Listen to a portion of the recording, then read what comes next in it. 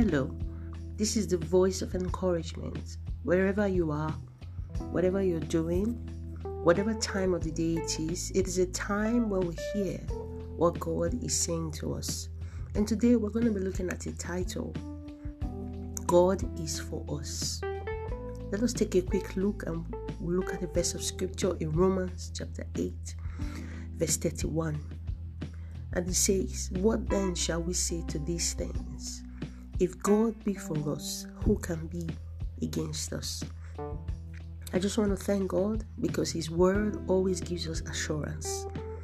And that is why we continually run to His word. We want to listen to what God is saying. And today God is speaking unto our hearts. He says He is for us. Have you given your life to Jesus? Are you depending on Him? God is saying He is for us. We live in a world where most times we focus on the things that are against us. There are lots of things being thrown around. On a daily basis, we face challenges. We face situations that question our faith, question our hope in God. And sometimes it looks like depending on the word and speaking the word of God, it looks like it's futile. But God is speaking onto our hearts today saying, I am for you. And what does that mean? It means that God's focus is on you. You are the apple of His eyes. You are His treasured possession. And when you fix your eyes on His word, when you live your life solely for Him, He says that I am more than anything else that you need. I am the one covering you. I am the one who gives you confidence. For some of you that may have started new jobs, or you're trusting God for something new, or in one way or the other you are losing your confidence, God is saying, I am for you, I am your confidence. If only you can focus your eyes on me, because I have spoken my word over your life. Therefore, just know that even if people might be speaking against you, or some people might be questioning your confidence, let your confidence rise again, knowing that I am for you. In Genesis chapter 33, we look at the story of Jacob. God has spoken His word over Jacob's life, and he has had different encounters. He had gotten the blessing from his brother who sold his birthright. But here he was going to meet his brother again, Esau. And he was afraid. He was afraid. After having an encounter with God all night, and God spoke His word again to him and said, I will not leave you until I have accomplished the words I have said concerning you. He was still afraid until he met his brother Esau. And he was so scared. He felt Esau was against him and will be against him.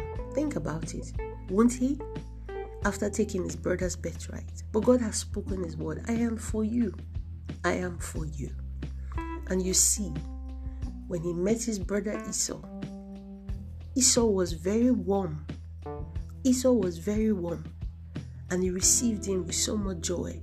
And he was ready to protect his brother Jacob. Jacob persuaded him and he received a gift from his brother. I can see the power of God at work here. And the power of God is at work in your life. Those things that are challenges, those people you think are against you or whatever the circumstance, God can make them be for you if we focus on what God is saying. He said, if I am for you, who can be against you? It doesn't mean that nobody will be against you. But what He's saying, that even if they are against you, God can use them for you. Hallelujah. So let our hearts be encouraged today. Let our hearts be lifted. Let our hearts be strengthened. That with Him is majority. And when we focus on Him, focus more on God who is for us than who is against us. If you focus on all the odds, all the trials and all the challenges, they will weigh you down and they will drain your strength. But in the Lord is our strength. Let us rejoice in the Lord. Let us focus on Him because He is for us. And begin to declare these words, God, you are for me. God, you are my shield. God, you are my rock. And I will continually depend on you. He has promised us that He will never leave us nor forsake us. So through the storm, He is for us. And He will bring us out. He will stand with us. He will guide us. Lord, we want to thank you for your word because you are for us. And I pray that every heart will be strengthened today in Jesus' name. Amen. Till the next time is the voice of encouragement. God bless you.